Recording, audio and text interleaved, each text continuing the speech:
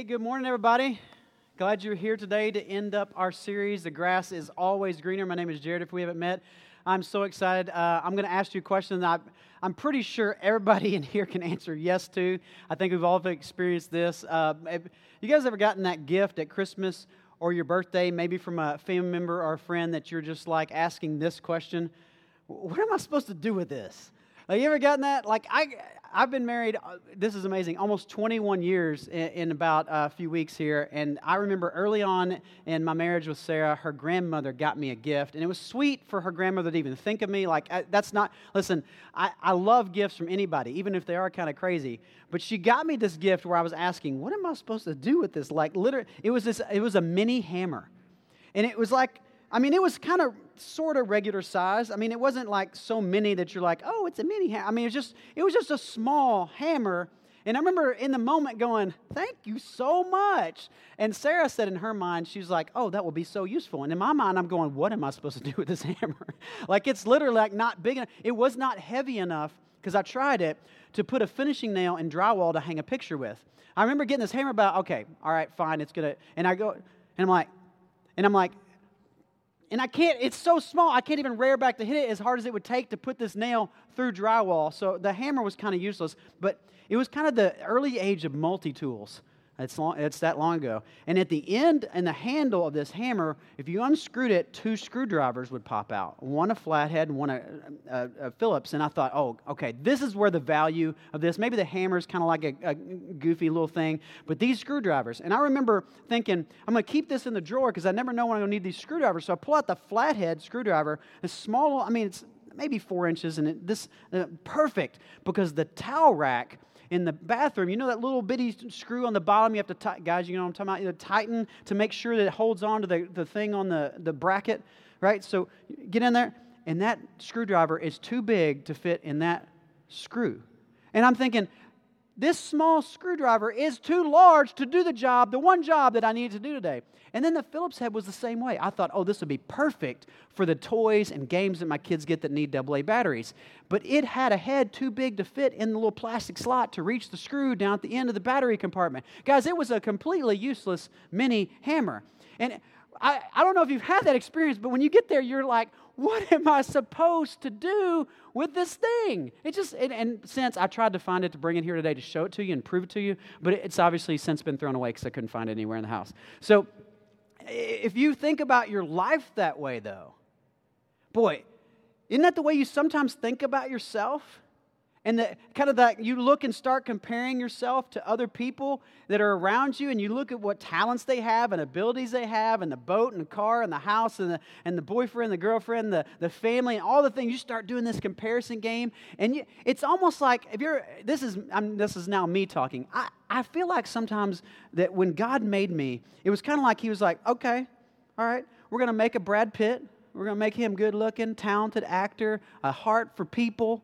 And we're going to make a Dwayne Johnson with all these muscles and all this talent to act. And we're going to make a LeBron James and make him tall and athletic and just an amazing leader and start a school for people and all this stuff. And I got a little bit left over from 3 guys. I still got enough to make up one person.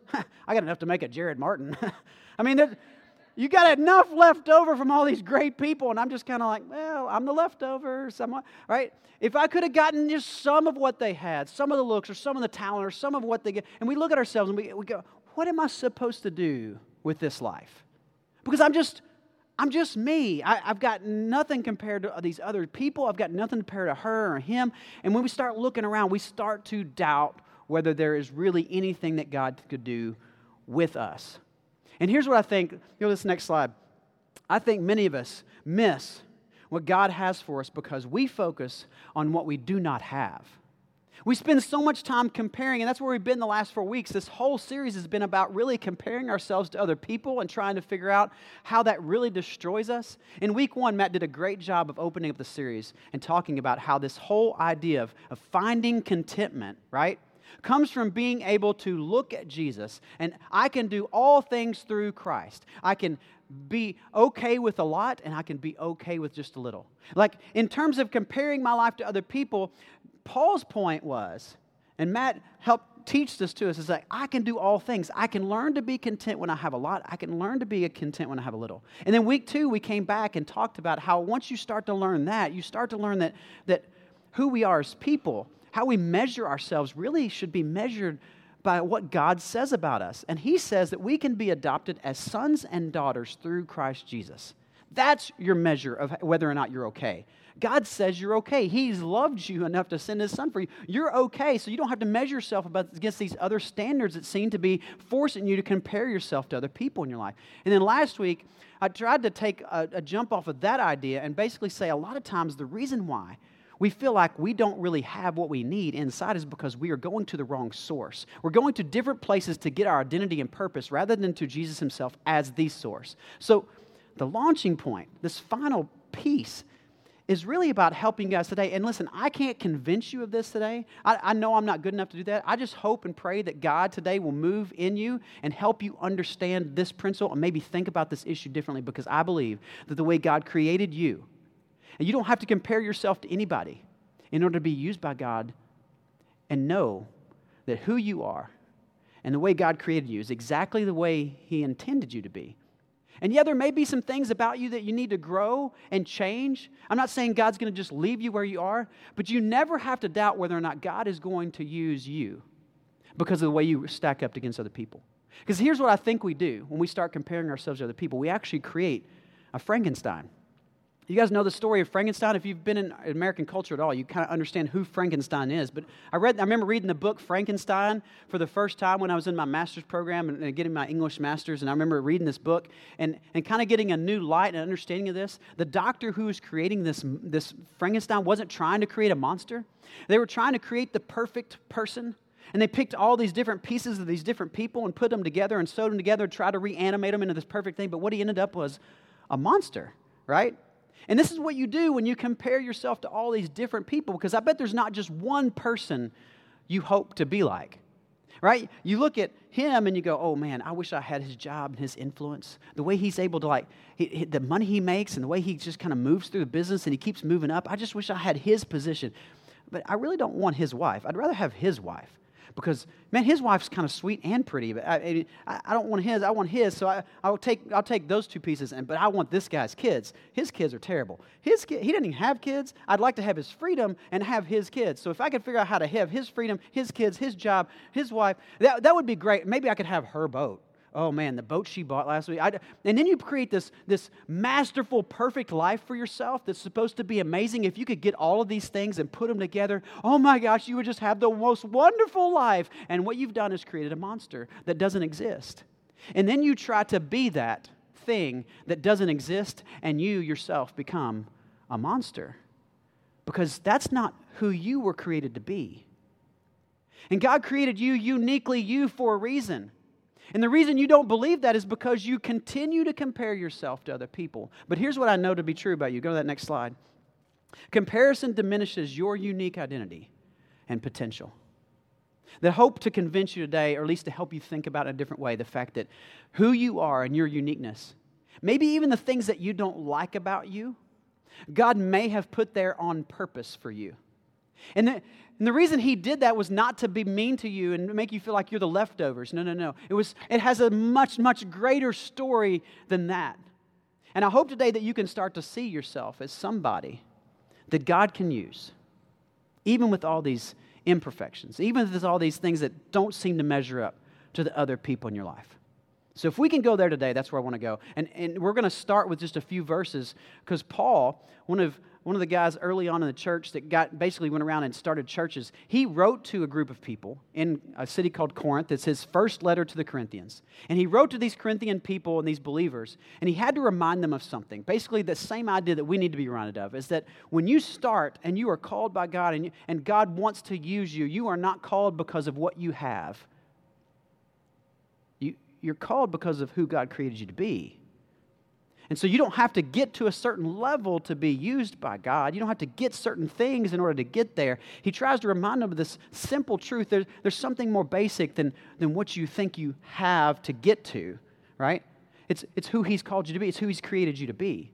And so Paul writes this in the first chapter. And if you guys read this whole chapter, this first little thing, you'll get an idea about what he's trying to remind them of. But I just want to jump into this, verse 26. He says, "Remember, dear brothers and sisters, that few of you were wise in the world's eyes, or powerful, or wealthy when God called you."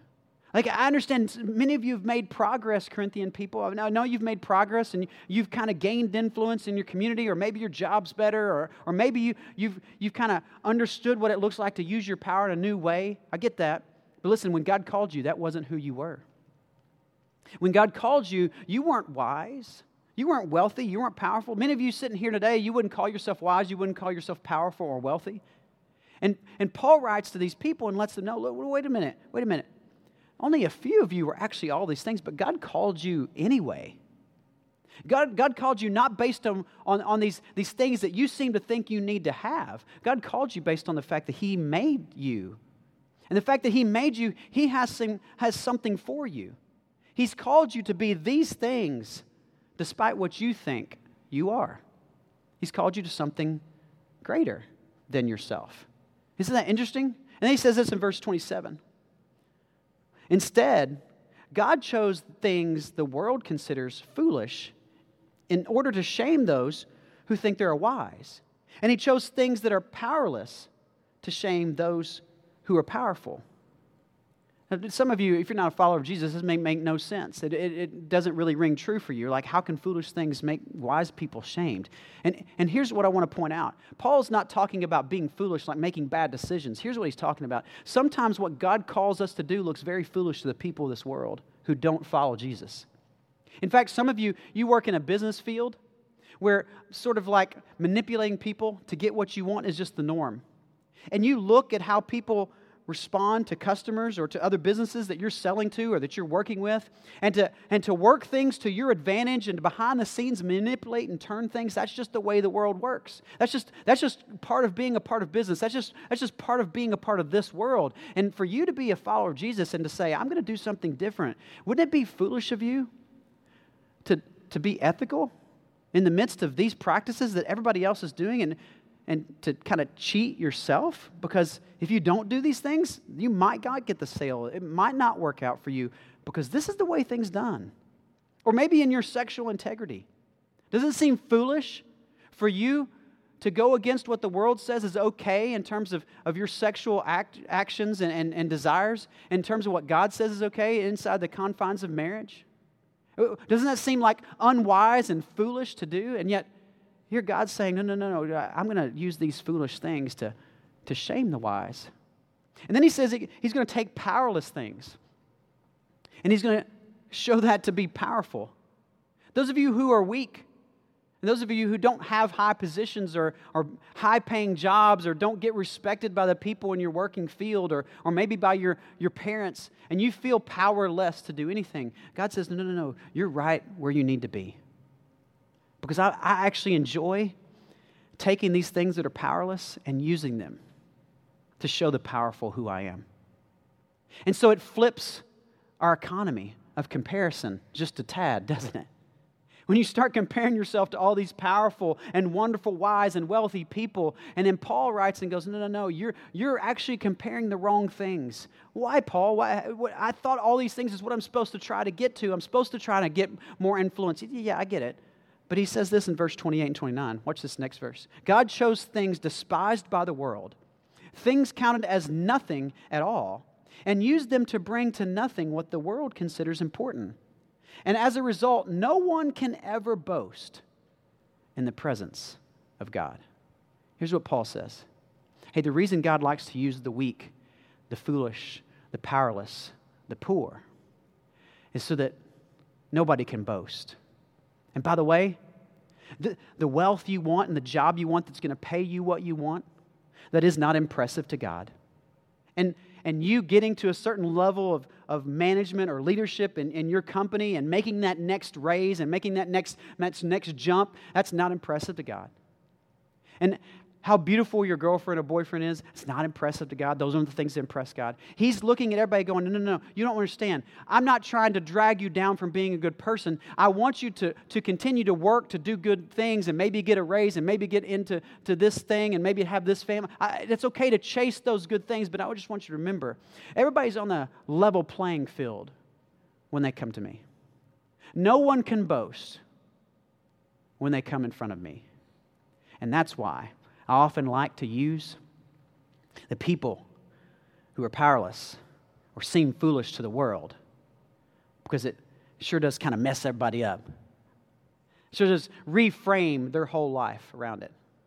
So some of you right now, I just want you to consider this next little slide here. What if you stopped thinking about what you don't have and saw yourself as someone God can use? What if you stopped trying to compare yourself to everybody else in your life that you've been comparing yourself to? And what if you stopped doing that and instead go, I wonder if maybe I am. Maybe I am. Maybe I'm someone who's good enough. Because here's what God did with all these different people in the Bible stories that you read about. If you don't think you're good enough, I want to give you a spectrum. Because there's this person, Rahab. She was a prostitute in a city that the Israelite people were about to take over. And Rahab had heard about this God that they followed, and she believed in this God. And so she hid spies from Israel in her home. And then she said, hey, remember me, because I don't want to be a part of this city anymore and what they believe. I'd like to be a part of what you believe. And while Rahab did a good thing, her past hung on her. And she wasn't a good person, but God used her to save 2 spies and to bring about the victory of the Israelites over those people. Now, if he can use Rahab, maybe you're somewhere between Rahab and Noah, because Noah was also used by God. He was actually a guy that God said was the last person on earth who he could call righteous.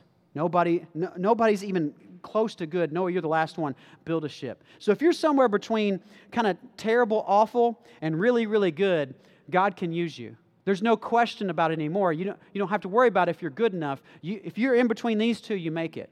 Some of you ask yourself this. Well, maybe I'm not talented enough. Am I talented enough? Maybe I'm not.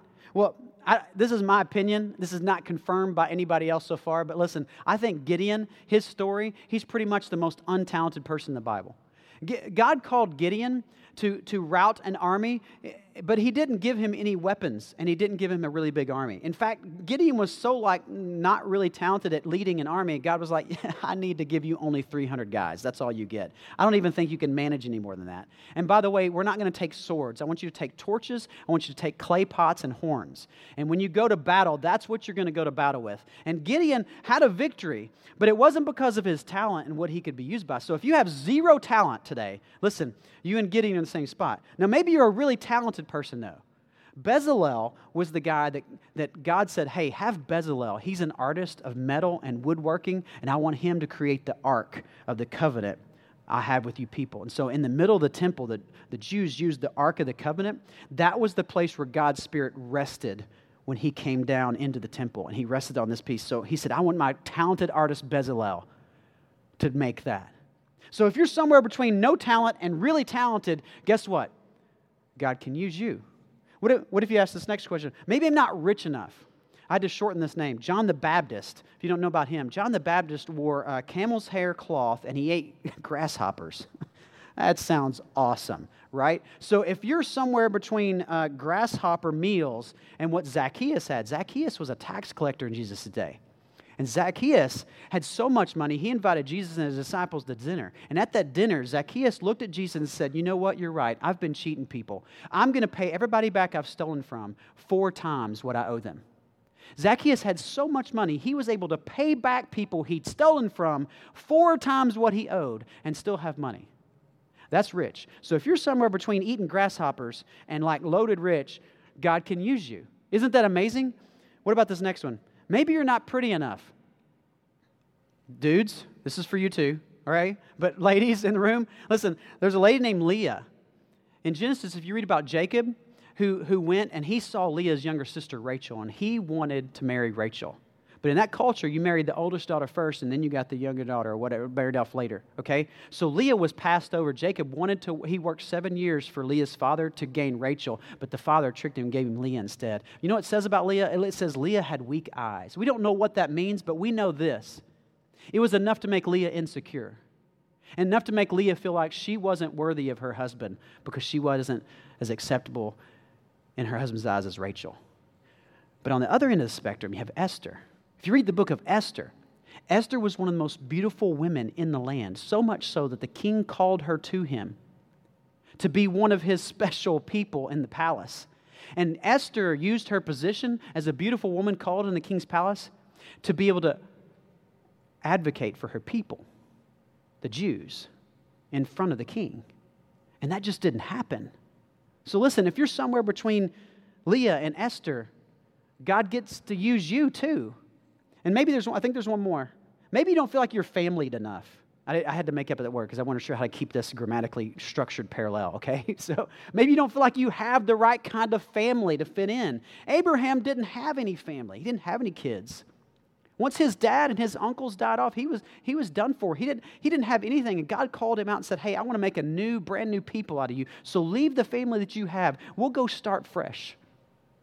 And he started a brand new family, a nation of people from Abraham. And on the other side, you have somebody like David. Maybe you feel like the opposite. Maybe you feel like, I got too many family. I got too many family. People need to leave me alone. David had such a big family. He had 7 brothers. And the prophet Samuel came to look for the next king of Israel because God called him, said, go find a new king. Go to the house of Jesse. He goes to David's dad, Jesse. And Jesse shows off all his older sons. And Samuel gets in the line and says, it's not him. The king is not here. He said, don't you have any more sons? And Jesse goes, oh yeah, David. He's the youngest. He's out in the field still. Like David got forgotten. He had so many family members. If you're somewhere between no family and a whole bunch of family, guess what? God can use you. Don't I have to be like a certain kind of person for God to use? Don't I have to have certain kind of skills or talents? I just don't feel like I have those. No.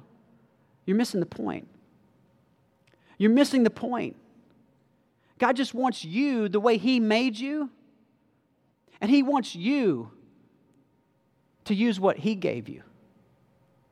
That's the real deal. This is what you're missing out by comparing yourself to all these other people. You're missing out on the chance to see God use you in a way you never thought possible because you never considered to be possible. And yet, maybe even the weakness you have, maybe even the very thing that you don't think is usable is the very thing that God put in your life so that He could show up and do something amazing in it. This is basically the bottom line for today. Oh, I have quotes before I get to that bottom line. I totally forgot. You guys, this is a real deal. Mother Teresa, you guys know her? You know what she said about this whole deal about being used by God? Here's what she said. I am a little pencil in the hand of a writing God who is sending a love letter to the world. All of you in this room, including me, would be like, Mother Teresa? She's way more than a little pencil. She might be like the first chapter, right? You know how she saw herself? She was a teacher. That's what she was. She was a teacher. And something grabbed her heart about all the kids in Calcutta, India, who did not have a teacher. And she said, can I go there and teach those kids who were on the street? And they said yes. And then she kept asking for the next thing to do. And you know what? She taught kids and created a school for kids who didn't have a place to learn. Listen, all she did was use what she had. Look what Craig Rochelle, the pastor, says. He says, if you are unsure of yourself, you're in great company, and you're at the top of God's potential disciples list. Like He is looking for people like you. The people who feel most unsure about whether or not God can use them, God's like, oh yeah, that's the one. The weak, the seemingly unwise, the seemingly foolish, that's perfect. I like the way you look. I like the way your talent's just kind of like marginal. I like the way you think there's nothing for me to use because I'm going to use that. And this is today's bottom line. Now we're ready for the bottom line. Today's bottom line is this. You will be most content when you leverage what you got and God shows up to do what you could not. That's where contentment really lands. You're trying to get to all these things that you see other people have, but you know what will make you most content? Using what you have for a greater purpose than yourself and God showing up and doing something in you and through you that you couldn't possibly have imagined. And then there's a contentment that is way beyond what your portfolio says you're worth and how many kids you have and how many cars or houses or things you have. It's even more than the influence you have in the community. It's just a matter of that God showed up in your life and used what you never thought could be used. And there's those of you in this room right now who are going, there's no way this is true of me. And I'm telling you, this is true of everybody in this room. That even the things that you're not sure about, God may have put there on purpose to create a gap. And in that gap, He hopes for you to use what He gave you. And in that gap, He hopes to show up and do something you never thought possible. Now, you know what my favorite movie is? My favorite movie is a movie called Rudy. It's from the 90s. If you don't know, it's okay. I'm gonna give you the entire story real quick because the reason it's my favorite movie is because the story is so unbelievably, but it's true. It's based on a true story of a guy named Daniel Rudy Rudiger. He's 5'6", weighed 165 pounds. Okay, I'm 5'7" and a half. Okay, but basically it's me, and maybe that's why I like the story so much. But Rudy played football in high school, and he played for his high school team, and he loved football. But you know what he loved more than anything in the world? He loved Notre Dame football. He loved Notre Dame football team, the Fighting Irish. He grew up being a fan with his family.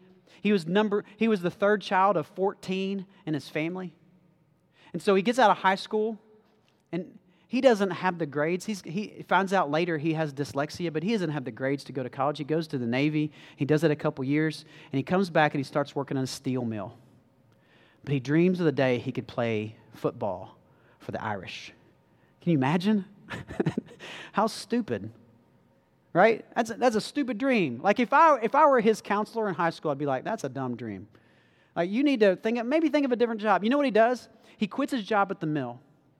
And he goes to Notre Dame and he says, I want to apply. And they're like, there's no way. You can't apply here. You do not have the grades.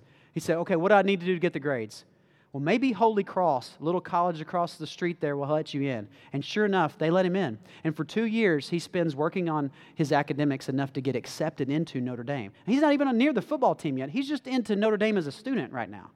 And then the first week he's there, he goes to the coach and he talks about it and says, I'm going to play football for you one day. And the coach is like, that's weird, that's crazy, I'm not going to do that. But every day as they do workouts in the summer, he's standing there at the gate saying hi to the coaches, saying hi to the players, and doing what he can to help. And he starts out by just helping how he can, and eventually the coach is like, fine, you know what, you can be on the scout team. Like, whatever, you're never going to dress a game. Why don't you just get beat up a lot on the field? We need an extra body to get hurt, right? So for 2 years, Rudy plays football in practice only, never dresses a game until it's senior night, his senior year. And the coach, who has seen all he's given, says, you know what, you're going to dress tonight in senior night. And he dresses in his jersey, he's standing on the sideline the whole game, and he is just pumped to be on the sidelines, and he's just ecstatic to be there. But there's this moment at the end of the game when Notre Dame's up by so much, the coach says, Rudy, get in there on the next play. And he goes in it, and this is true. You look up the stats. He played 3 plays. The first one was a kickoff, and he was on defense. Notre Dame kicks it off, and he's on the defense running in on special teams to stop the play. He didn't get to tackle anybody. He just runs there, and he just looks clueless. And the second play, he gets knocked down by a lineman. And on the third play, he has one stat in the book. He sacks the quarterback. Can you imagine? You've played one game, you've played 3 plays, and you have one stat on your list, and it's sacked the quarterback. He was the first player ever to be carried off the field by any Notre Dame team. He's only one of 2 people in the entire history of the program that have been carried off the field. Daniel Rudy Rudiger, a nobody little guy, number 3 out of 14, who had dyslexia, who couldn't even get into school, played for the Irish and sacked the quarterback. I would be willing to bet that your favorite story is not about the people who have it all and do amazing things. I'd be willing to bet your favorite book that you read to your kids, the favorite movie you end up watching when you have a weekend alone and there's nothing else to do, the favorite story that you like to tell is not one about somebody who started out having a lot and did something amazing with a lot. It's somebody who had almost nothing and ended up doing something nobody saw coming. Isn't that what you want to be true of your own story? Don't you want to know why God gave you what you have and why it's so little?